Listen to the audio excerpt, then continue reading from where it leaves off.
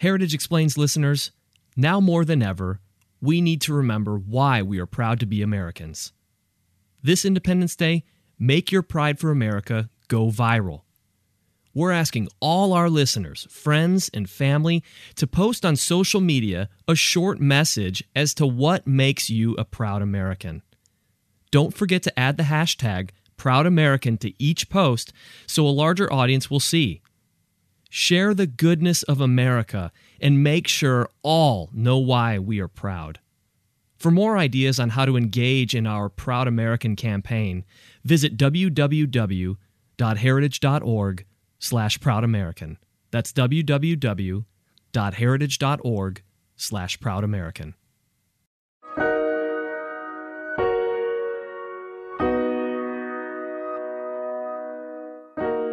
From the Heritage Foundation, I'm Tim Descher, and this is Heritage Explains. I am a proud American. What an incredible declaration.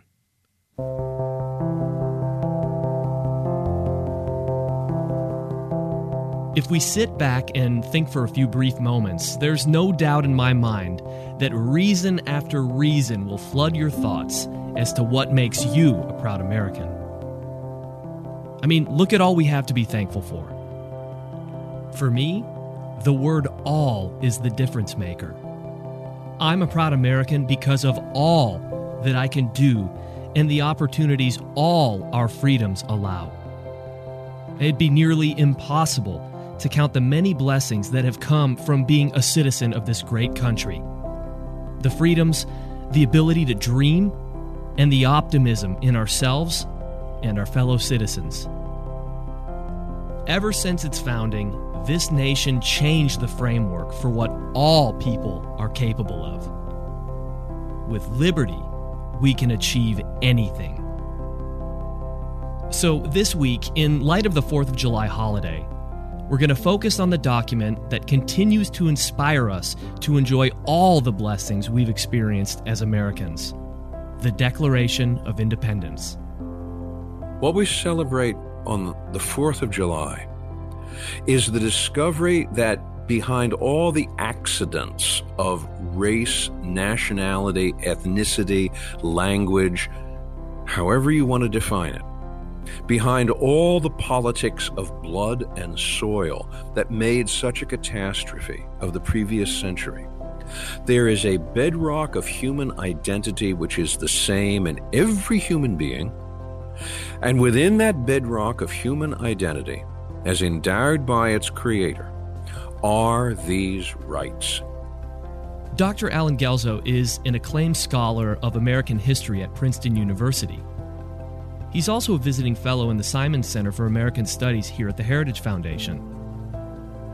This week, he walks us through the miracle of the Declaration of Independence, giving important context and explaining how it's important to continue to look to it as a national guidepost. Dr. Guelzo, the drafting of the Declaration of Independence is a remarkable story, and what the Declaration has produced is even more remarkable.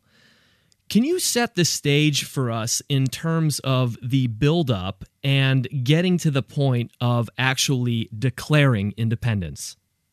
Well, understand what the American Revolution was about and where it was about in 1775 and 1776, because that was when the first hostilities between the army of the British Empire and the commissioned forces of the Continental Army under George Washington were having their first collisions. What was this all in motion towards? That was the real question. And that question came down to two possibilities. The colonies either would or would not declare themselves independent of Great Britain. There was not much enthusiasm for anything which settled for a negotiated settlement. All the old conflicts which had brought American matters to this pass would only crop up again. And both the king, George III, and his prime minister, Lord Frederick North, and Parliament showed little taste for anything short of complete American submission. That left a move to declare independence the only alternative. But that alternative involved huge risks. Britain had emerged from the 7 Years' War, which ended in 1763, as the greatest imperial power in the Atlantic world. To oppose Britain, the colonies had next to nothing in the way of a navy and only the sketchiest of armies of militia and continental regulars.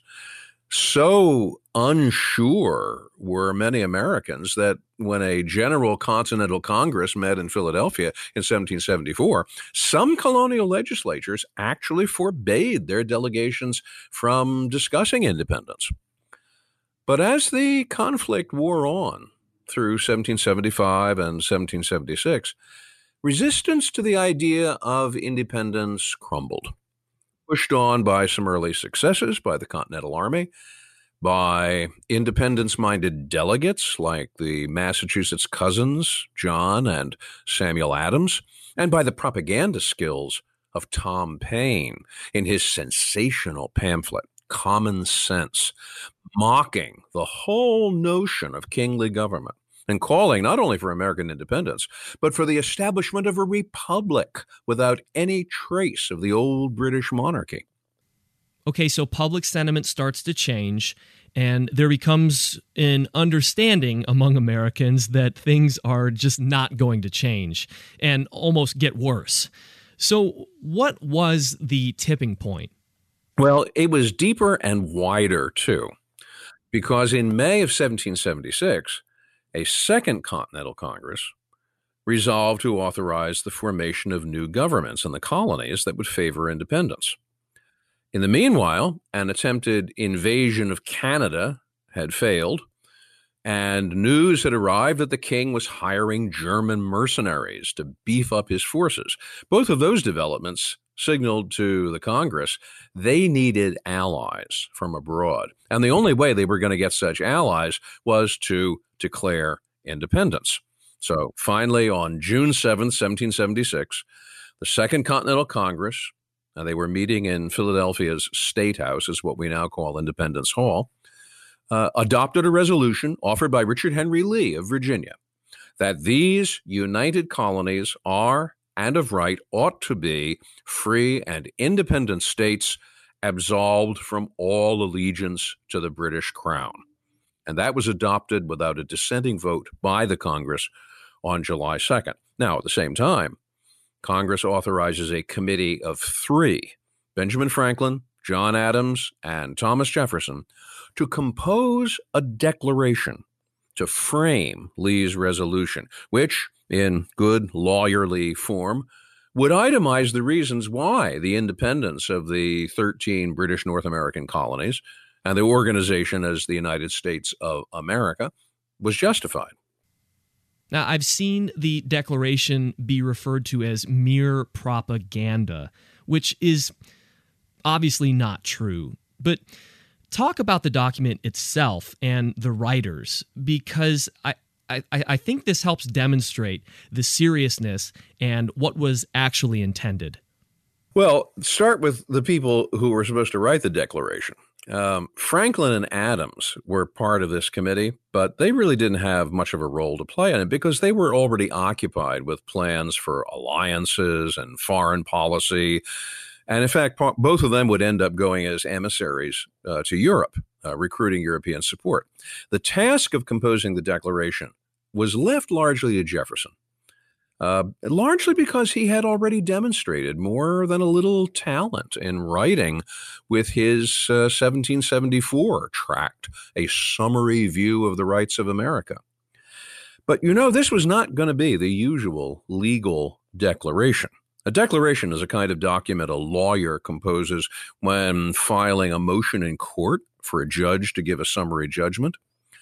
Now, like a declaration, it itemized 27 separate grievances the Congress believed justified the separation of the colonies from the British Empire. Yeah, and just to stop you there, it's funny because when I went through law school and did that whole thing. And when I read a complaint, that's not a very inspiring document to read. No, and frankly, you read these 27 grievances in the Declaration of Independence, and they are a real eye glazer. Right. And it's funny because, this document has served as such a guidepost throughout American history. I mean, you've done extensive work on Lincoln. I found it interesting that Lincoln began the Gettysburg Address citing not the Constitution, but the Declaration of Independence. Dr. Martin Luther King used it as well, and many others have. So, I mean, this has really shown to be a guidepost.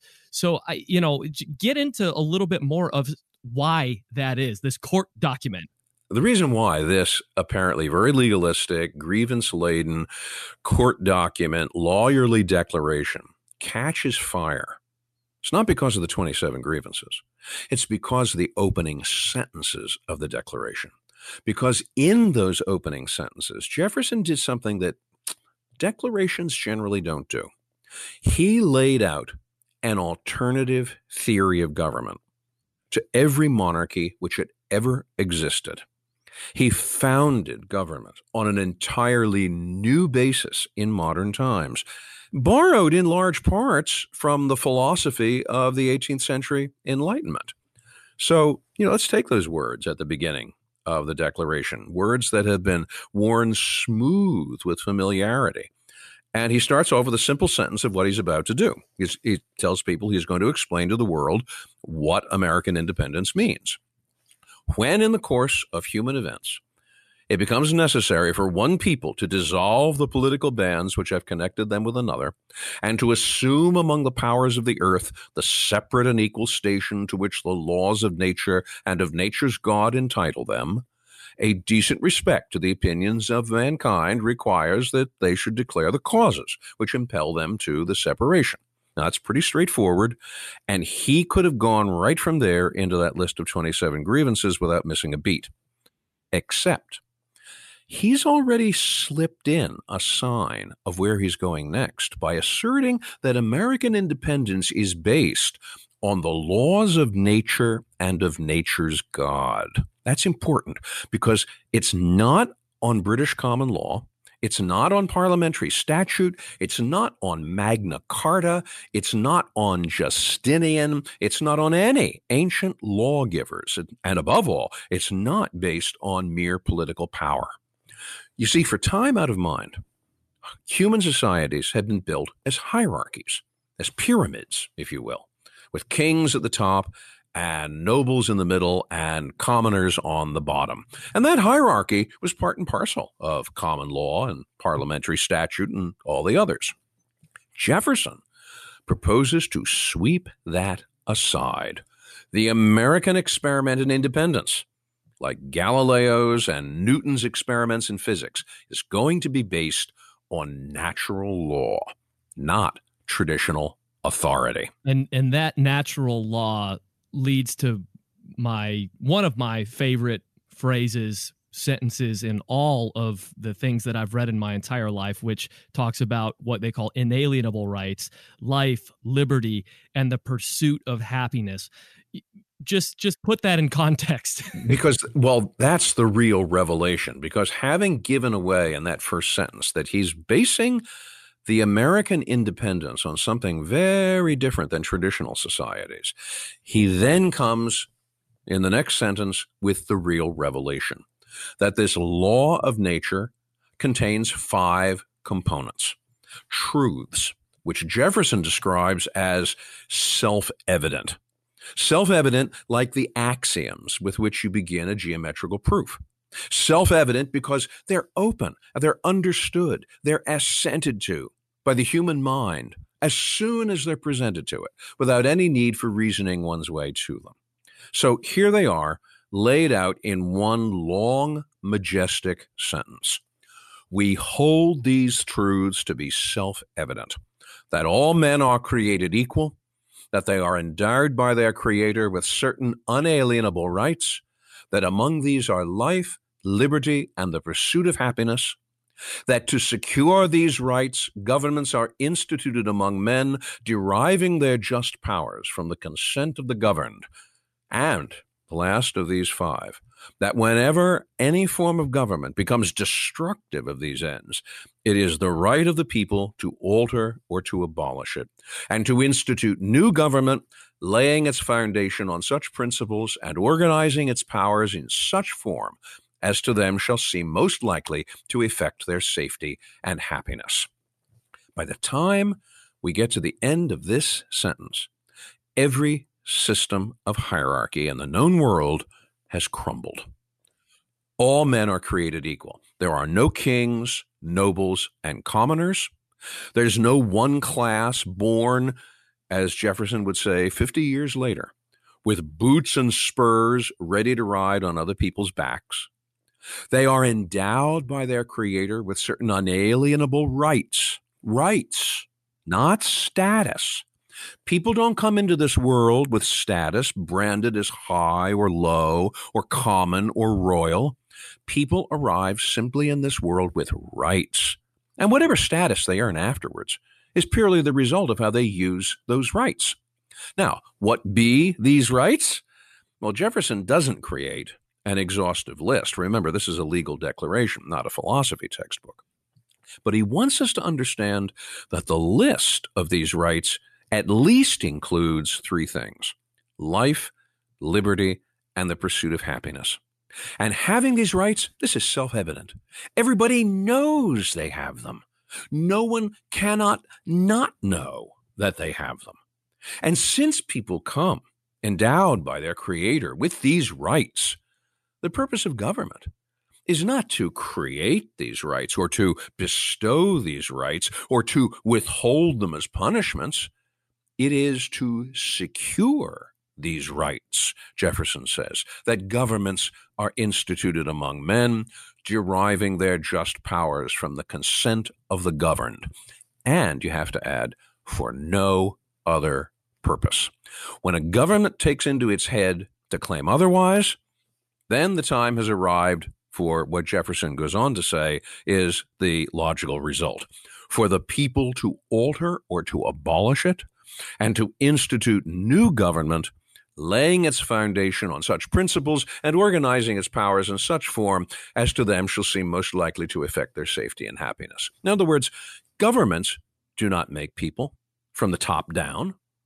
People make governments from the bottom up, and they can unmake them too. I want to really dig into what it meant to be a signer of this document. You know, we say we want life, liberty, pursuit of happiness. You know, we can get into what all those what those mean, but they also say they pledge their lives, their fortunes, and their sacred honor in order to get this, in order to give this to all people that would consider themselves Americans, and, you know, to people around the world who want to embrace freedom as well. So is it something that, you know, we're being sacrificial? Was that the mindset of the time for the people that signed this document? Well, they're being sacrificial, certainly in the sense that they realize they're putting their necks in a noose. Yeah. They are rebels against the authority of the King of Great Britain. And had there been threats by the crown, say if you were to do this, you're going to die, kind of thing? Oh, yes, the crown declared this a matter of treason. This was a treasonous rebellion, and the British Army was there in North America to enforce that. And had the members of the Continental Congress been captured, let's say by a surprise operation, let's suppose that the British Army had the 18th century version of the SEALs, and suddenly one evening in 1776 they descended on Philadelphia and bagged the entire Continental Congress, then yes, they would have been fully as much liable to the penalties of treason as earlier rebels against royal authority had been. I'm thinking of Monmouth's rebellion in the 1680s. I'm thinking of what was done to the regicides when Charles II is restored as King of Great Britain in 1660. Oh, yes. I mean, that was the fate that they certainly had to contemplate. And yet they take this risk. And they believe that it's worth taking the risk because they're establishing American independence on something more than just their personal advancement or their personal ambition. They are establishing American independence on the laws of nature and nature's God, and the self-evident possession by all men of certain inalienable rights, which included life, liberty, and the pursuit of happiness. When they did that, the members of the Continental Congress had done more than merely dissociate themselves politically from Great Britain. They actually did more, in fact, than just create a republic rather than another monarchy. What they had done was to justify the idea of a republic on the basis of natural law and natural right, in harmony with the political theory of the 18th century Enlightenment. They had reached across the normal boundaries of what the 18th century or the 17th century considered to be political rebellion and treason. They'd reached across that to lay hands on a principle much, much more sublime. They believed that they had touched the bedrock, the reality, the natural law of human society and human relations. And for that, they were willing to risk their lives, their fortunes, and their sacred honor. Or in a more practical sense, as Benjamin Franklin said to them, they were going to have to hang together, or be assured they would all hang separately. Yeah, I keep trying to bring this into modern context, and where my head goes, Dr. Guelzo, and you can pick up on this where you'd like, is, there's a lot of people out there right now saying that they are currently demonstrating, or they are currently pushing for what was called for in the Declaration of Independence because of equality. The word equality. We're pushing for equality. And yet it seems like there's a lot of inequality effervescing through what they're pushing for, which is equality. So, put that a little bit in context as well with, statutes being torn down and with speech being silenced. Where are we off today? Abraham Lincoln once said that the pursuit of equality was a little bit something similar to what you find in the Gospels, where followers of Jesus are told, "Be ye perfect as your Father in heaven is perfect." And Lincoln explained this, and he said it's not because there was an expectation that they were going to immediately manifest moral perfection. No, Lincoln said, this was an aspiration. It was there to be aspired to. It was there to be worked towards. It was there to be explored, to be refined, to be tested. And that is what we have been doing through much of our history.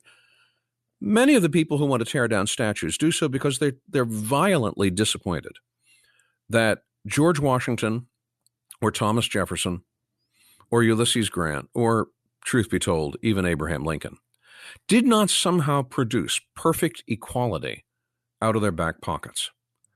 They would have been the first to admit that no, they didn't, because nobody knew at that point what equality really might involve. They knew and had some basic idea. It certainly did not involve a hierarchy. It certainly did not involve nobles and kings and a social pyramid. That much at the time of the Declaration of Independence, they were able to sweep away, which was a major step toward equality. But then there have to be other explorations of this term, equality. And Lincoln believed we are continuing to experiment here. And the word experiment is not a bad one to use in this context because Washington uses it, Lincoln uses it. We are an experiment in equality. We are going to find aspects of equality that we are going to explore for years hence. And sometimes we'll experiment with them and find that they lead us to dead ends. There are some pursuits of equality, such as we have seen in the French Revolution or in the Bolshevik Revolution, which held out the promise of a still greater equality. But we have put by the mistakes of the French Revolution. We have put by the mistakes of the Bolshevik Revolution. There's no reason why we should try to repeat them simply because of the enchantment of the word equality that they misused. We should return in our pursuit of equality to the guidance that is offered us by natural law, by natural right, by those inalienable rights that Jefferson describes, life, liberty, the pursuit of happiness. And they are the bulwark of the proposition that Lincoln believed the Republic was founded upon when he spoke at Gettysburg.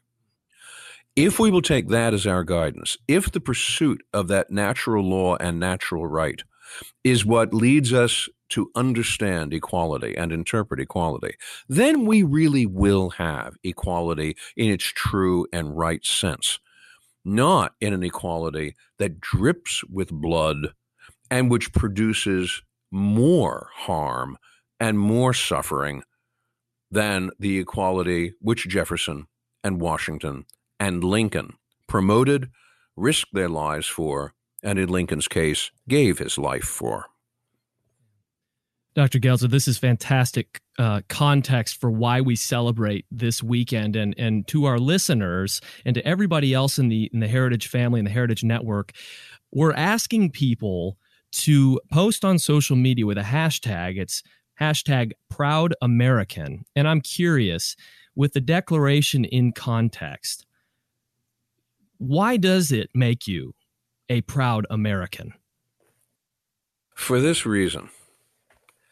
It's sometimes said that it takes 1,200 years to make a Frenchman. I mean, there's a culture there. Yeah. There's a history there. There's a language there. There's a religion there. And they'll let you know it, too. They will indeed. But you can become an American in 20 minutes. And the reason why is that America is not built around a race, a religion, an ethnicity, a language. America is built around a proposition. It's built around what was written into the Declaration of Independence. And whoever wants to step up and say yes to that, at that moment, by appropriating that proposition, they have become an American. Great thing that we celebrate on the 4th of July is not just an American revolution against British authority. It is not just a piece of parchment with elaborate and beautiful handwriting signed so boldly by John Hancock.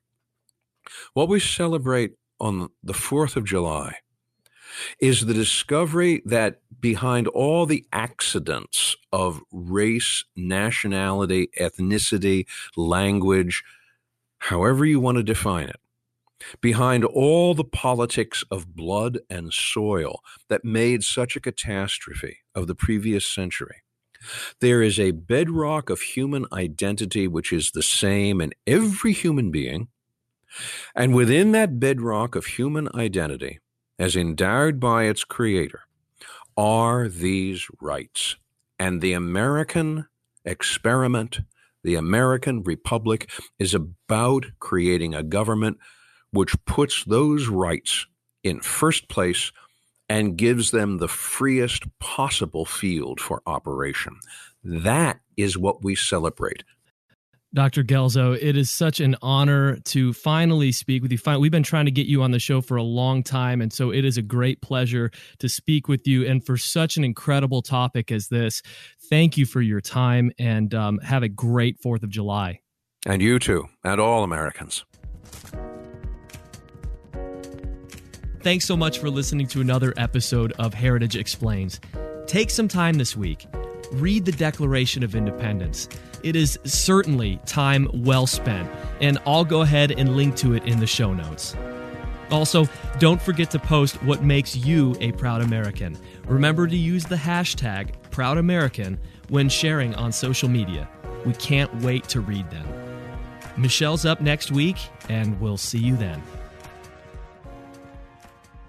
Heritage Explains is brought to you by more than 500,000 members of the Heritage Foundation. It is produced by Michelle Cordero and Tim Desher, with editing by John Popp.